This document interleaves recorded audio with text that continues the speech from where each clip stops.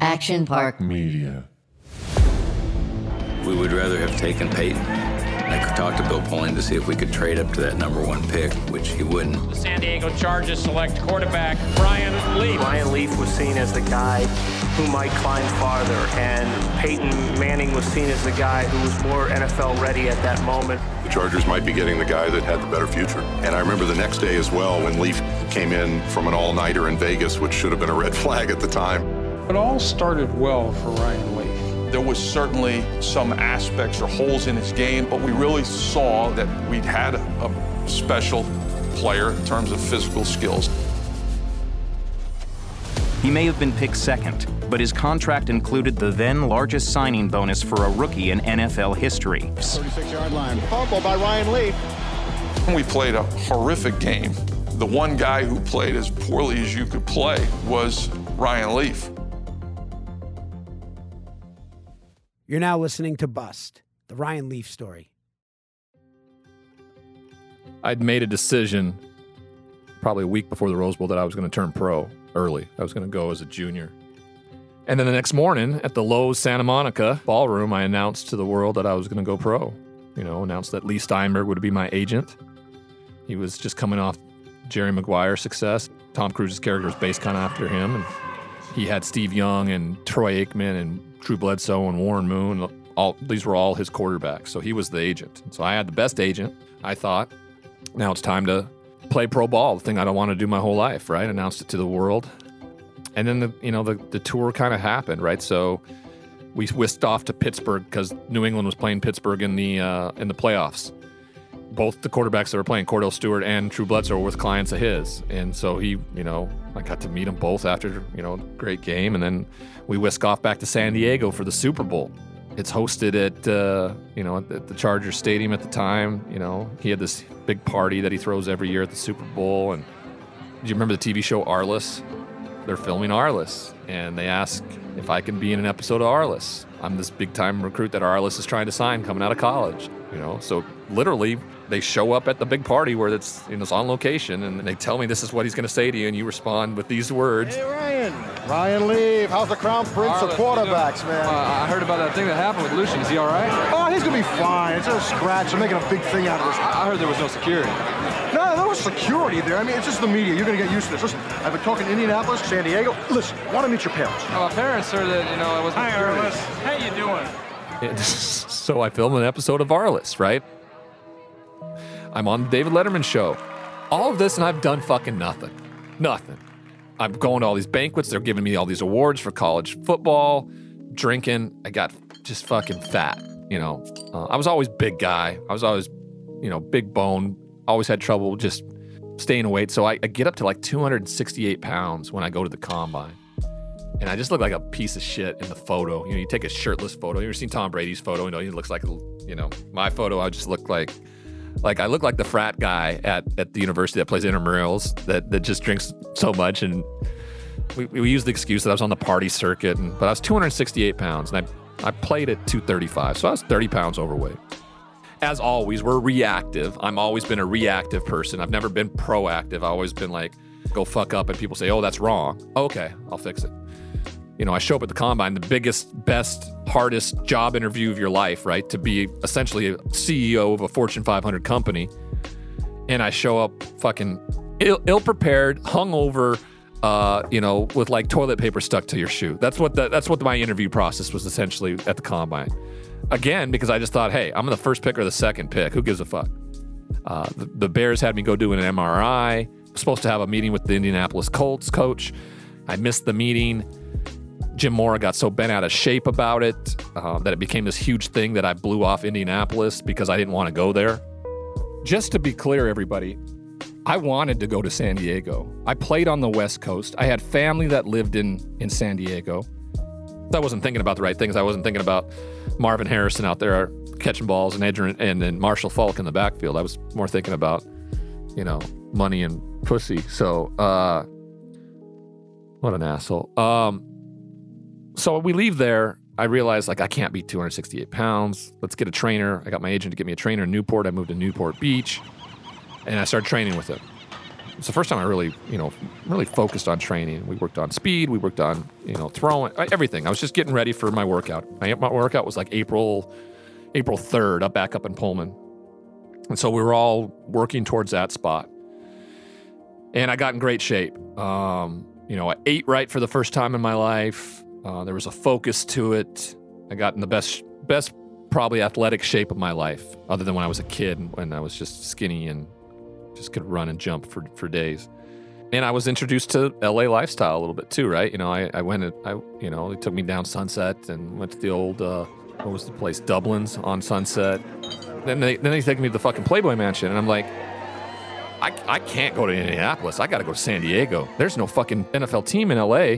I would be LA. 2 hours away, I'd be fucking LA. I gotta go to LA. So I made it very clear to my agent, like, I'm coming to San Diego. We're staying on the West Coast. I'm gonna fucking own all this stuff, right? And that's how I thought. So ESPN the magazine had just come out. I think it was the second edition ever of ESPN the magazine. And they're gonna put me and Peyton on the cover. And it's this iconic one now. It's a real close-up picture, split in half, of his face and my face, and it says quarterback 2000. And people forget how close it was. Like, people were fighting over who would be picked number one, me or him. Like, hindsight now, 20 years later, people are like, that was an easy choice. Well, no one thought that was an easy choice then, right? In fact, a lot of people thought Peyton didn't have the last name Manning. He would be a third-round quarterback. So ESPN Magazine comes in and writes this article. And they made Peyton Manning the golden boy, and they made me, and we'll just showing you by the first picture in the article. There's a picture of him in like in a polo shirt, coiffed hair, and just like khakis. And then there's a picture of me on the beach that we did the film shoot in it is like a velvet chair they have me standing on in a red velvet smoker's jacket, flying the ball with the dark sunset in the back, with me firing the ball at the camera. It's a fucking great picture, okay? It's a great picture. It's great art. It's great what they were trying to do. And that's what the whole article was like this golden boy and this pirate who not many people really like, and fights with reporters and teammates, but he's this gunslinger, and when it's all said and done, we like Leaf. We like him because we like that. And instead of me in the article like going, I'm so exhausted with this, it's not me. I'm more like Peyton. I'm this redneck from the sticks that loves to play football and is going to get to do it for the rest of his life. That's who that is. Instead, I ran with it. Okay, there's going to be a white hat and there's going to be a black hat in all this. And that's who I'm going to be. I'm going to be the black hat. Because it doesn't matter. If I fucking rule and I'm going to kill this quarterback thing in the NFL, then everything's going to be fine. One time this beat writer wrote like a unflattering, critical article about me or something, and he was standing on the sideline, and I literally fired the fucking ball at his head. And it was a story that hung with me. I mean, that like every article that was written leading into the draft, like talked about that. Like this is a guy who plays with a linebacker's mentality. Once fired a football at a reporter's head because he didn't like how he wrote a story about him. It was contentious. Right. It was always contentious unless they were writing positive things about me. I mean, my local newspaper back home in Montana just loved to fucking just hammer me, no matter what. If there was anything small that they could hammer. And they just, at this point, there wasn't much. All they could do was kind of like try to ride the coattails, but I wouldn't allow them in my life. I was like, you fucked me. And I told you so tour, that's where I was at now. There was so much resentment in me for people who had wronged me growing up. That like this was a accumulation of it finally coming to a head of where I was like, yeah, fuck all you. I fucking told you. And now I'm gonna rub it in your face. That's where I was at now in terms of how I thought. Like football was not even like a thing that even I comprehended anymore. That was gonna be second nature, right? It's all the stuff that came with it that I was looking forward to, right? The money, the fame, the girls, cars, the houses, all that shit. So the draft was inevitable. People didn't do the work back then to do due diligence, like show up on campus and be like, why wasn't he not the captain of the football team?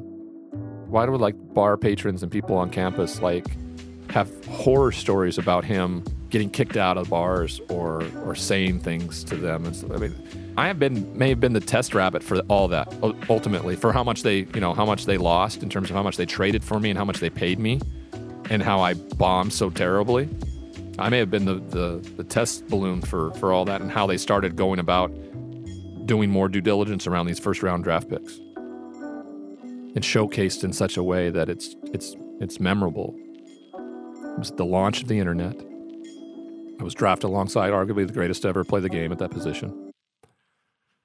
And then the expectations were so high for me. I mean, they were so high. I was supposed to be this can't-miss prospect, right? I was just, and the talent, of course the talent was there. I mean, everybody's talented who gets drafted that high. Draft day, April 18th, 1998. So cool. Peyton and Charles Woodson were there again. Total Request Live on MTV was a huge show with Carson Daly at the time. They had us come and be at the Times Square studio, and they're playing music, and we're the star. I mean, it's so surreal for me. MTV here at our Times Square studio. I'm Carson Daly. Welcome. But I was also like, yeah, this is about right?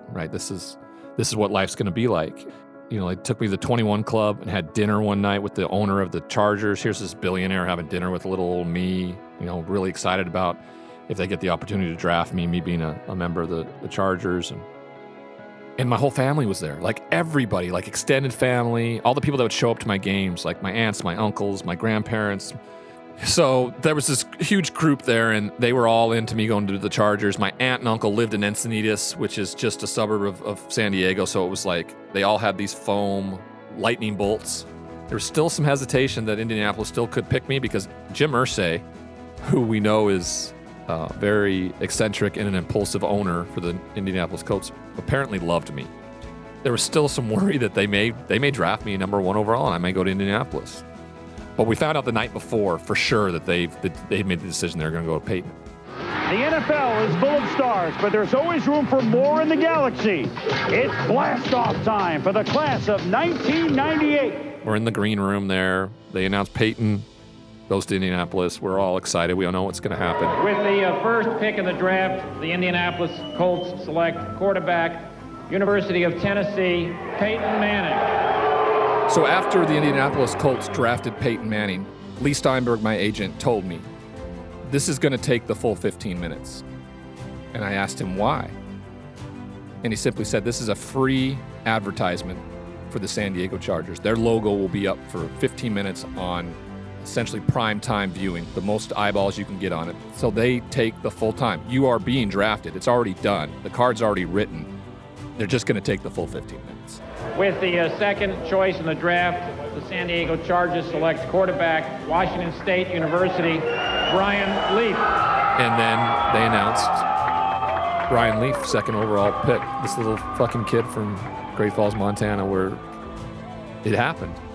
You know, it was my dream. My family was there, and they're cheering loud, and there's the commissioner, and there's the owner of the Chargers, and I'm holding up my jersey, and it's everything I thought it would be, and how I thought it should be. Here he is, Ryan Leaf, 16. Is the ceiling higher on him, perhaps? Well, I really believe, Chris, when you look back at this trade, San Diego moving up from 3 to 2, 5 years from now, it may not look like Bobby Beathard gave up enough. This kid has tremendous potential, great physical ability, throws the ball all over the field. And I think when you look at San Diego, they were fortunate to have this pick. They tried to trade away. You go through all the interviews and with the media and everything, and then you go and you get on the owner's private jet. I've never been on a private jet in my life, right? So get on the owner's private jet. We fly down to Wake Forest in North Carolina to pick up the owner's son who's at college there. And then we get on the plane and we fly to Vegas. You know, there's been a lot made about what we did the night of the draft, right? My dad was on the plane, my agent. The Spanoses had a place in Vegas. I was flying all my uncles, all my buddies, the guys that I rolled with through high school, from the little small towns everywhere. I flew them into Vegas, and we all met there that night. And we just enjoyed each other's company. I mean, there was a ton of sacrifice. There was a ton of hard work. People make fun of it. It's a joke. It's a punchline because of how my career ended. I wouldn't give up that night for anything because of who I got to share it with. I didn't drink. I didn't get out of control. I knew I had to get up the next morning and fly to San Diego and do a press conference. I just looked around and viewed my life through the eyes of a 21-year-old with the boys who knew me when I was 6. My dad, who carried me and took me everywhere to do these things. That's what that night was about. It was almost what players do nowadays when they stay home from the draft. They make it about their family and their community, and that's what we did that night. So I'll never regret going to do that night. It's one of the best experiences I've ever had. Got up first thing in the morning, went and jumped on the plane with my dad, and we flew over to San Diego and did the press conference. Thanks to my new coaches, my new owners. It's a privilege for me to be up here with them. They've put so much time and effort into getting me to the city of San Diego, and I feel like I need to reward them in some way. So hopefully a Super Bowl ring or two can do that in the next few years. I think I said something that would come back to haunt me years later because I said, I hope this is the start of a 15-year career with a couple Super Bowl parades. After my aunt, who's from the area, hooked me up with a real estate agent, and I went and looked at some properties just right away. There's no reason for me to go look at properties after the press conference, but I was like, let's go find the fucking biggest house we can think of, right? At the time, there was no there's no rookie salary cap, so you could break the bank, really. And the way he was positioning it, that it was pick 1A and 1B, like Peyton and my contract were going to be identical, is ultimately what it was going to be. And at 21 years old now, we're flying in a private plane to go do a press conference where I'm the number 2 overall pick, and they're about to pay me $31.5 million, right? It was everything it was supposed to be. I think I went back home that summer over the 4th of July to like a local little town, lake town in Montana. And I think just to go back to be seen and like, I fucking told you. Took my big ass victory lap, just a middle finger to everybody as I went through the process. Ran into that girl that stood me up twice in high school, by the way. That was a different meeting than it was when we were in high school. But I was just like angry, just angry. I've been a resentful son of a bitch my whole life. When people wronged me, I mean, their name went on a list. And for the longest time, it was just a list in my head. But when I got to the NFL and things started going bad, that resentment list became a reality. Like, I started writing people's name down. That is unhealthy as hell. Like, that's sociopathic and almost psychopathic at some point, because you're fantasizing about how you will be able to get back at them. And that is an incredibly difficult thing to overcome unless you're working with somebody. But I would write down the names of people. And because of all the power that I felt I had now, I really thought I was going to be able to crush them in some way, shape, or form down the line. Regardless of how they treated me, they wanted to be a part of it. So what I should have done is I should have came home and said to myself, I don't care what the hell you guys did, and taken the high road and said, let's do this. Let's go on this ride together, everybody. I'm fucking Ryan Leaf from Great Falls, Montana. Never been another, won't ever be another. Let's do this together. But instead I came back and I said, I'm fucking Ryan Leaf, motherfuckers. And you're going to eat everything you ever said. Fuck you. But after all of that, all the anger and everything, I still had everything in front of me. And I showed up at camp in shape, ready to be the leader of this football team. And I went out and won the job. I think ultimately they were going to have to give it to me, but I still had to go out and prove it. Prove it in front of a defense that was loaded with veterans, led by Junior Seau. And when I was named the starter, I was brought into the fold of the team a little differently. Most rookies are hazed, but I was about to be the starting quarterback of this team.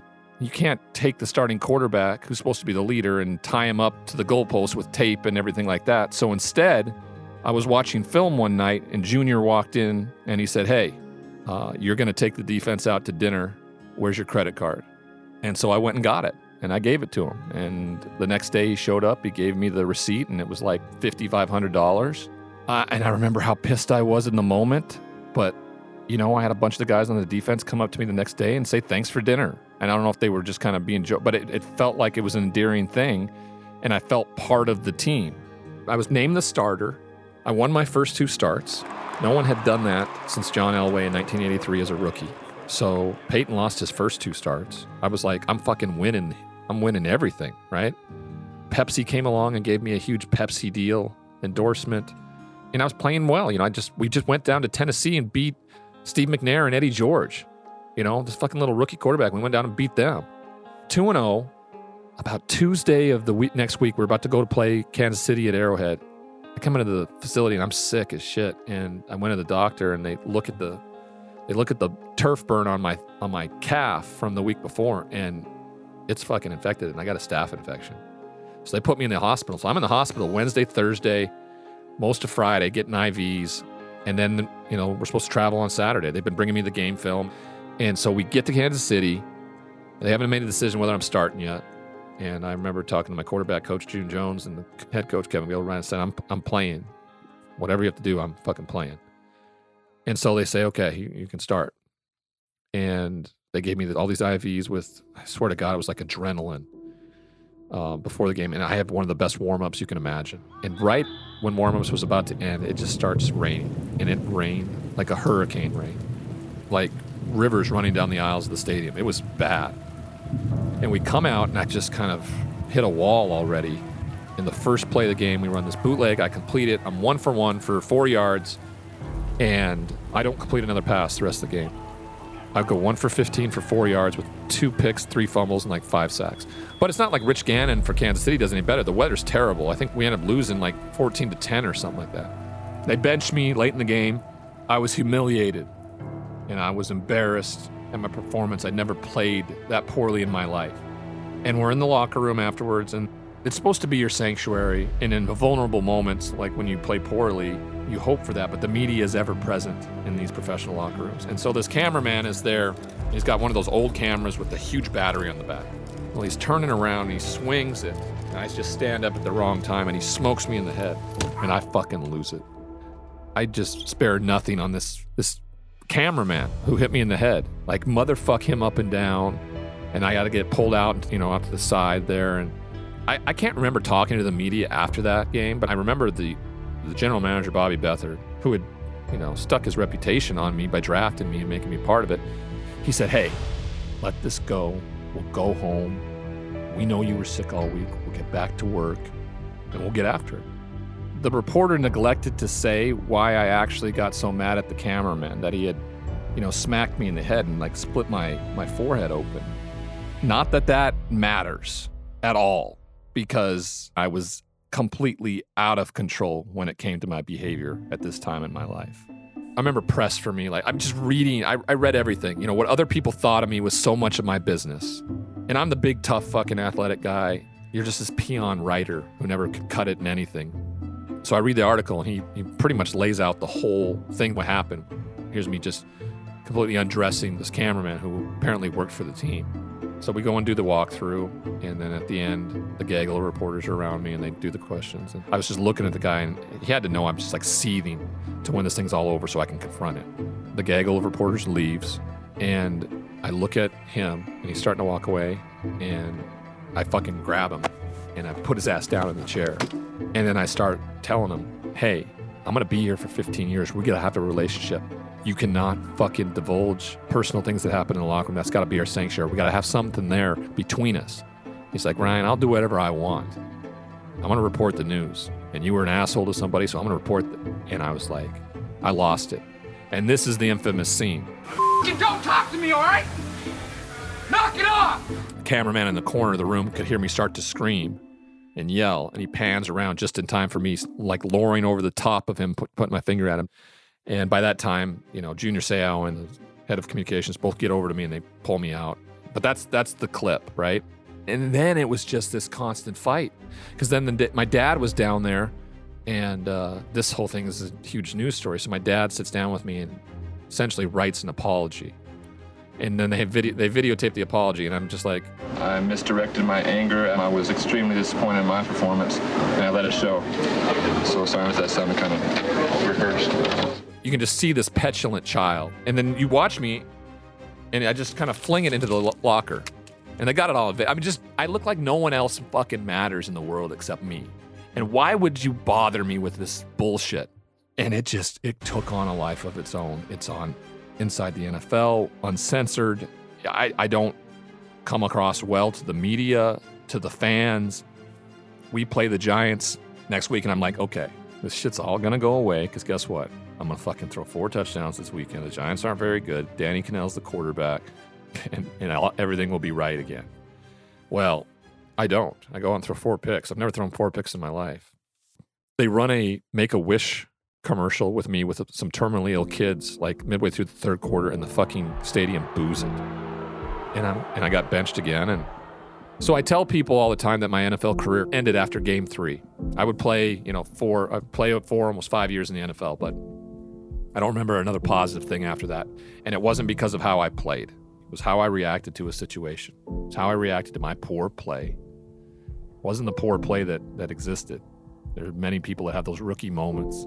In fact, everybody says they need a rookie moment to humble them and make them a better player. My reaction for the next 2.5 years in San Diego is exactly how I lived my whole life when I got defensive. I fucking fought. And you cannot fight the world's best defenses every single week. And then the media and your teammates and the organization, I could not get through the idea that how could this city that was so in love with me 2 weeks ago hate me so much now? How can that happen? And then I get angry because the loyalty thing, like rats flee a sinking ship like crazy. We play the Oakland Raiders next, and we got beat, and I played poorly. When we got back to San Diego, Rodney Harrison, my teammate, our day offs are Tuesdays, so we were in on Monday going through the film and getting a workout in, and he goes, hey, why don't you come to Vegas with a bunch of us? We're going to go to Vegas tonight for our day off. So we would fly to Vegas, spend the night gambling and having fun Monday night, relax, hit the spa, get massages, hang out Tuesday, and fly back Tuesday night. Never done it before. I felt like the fact that a team leader was asking me to go and be a part of it meant something. It was interesting to see what Vegas is like now as a professional athlete. He had a host at a casino, so he could just call somebody, and they had a room set up for us and all these things. We get down to the tables. We hit everything. I mean, I turned $5,000 into $125,000. And we got the girls hanging with us. So this was my first real introduction to what Vegas can offer me in terms of absolutely disappearing into an oblivion, right? No one can see what goes on. Your inhibitions aren't there. You don't have to think of anything else. And they treat you like you're a king. And this was my first experience with it, We go out late. We have a blast. We wake up in the morning and turned on the TV. And there on SportsCenter, dun-dun-dun, dun-dun-dun, my head coach for the San Diego Chargers, the guy that had drafted me, who had really taken me under his wing, now 5 games into my rookie season, just got fired.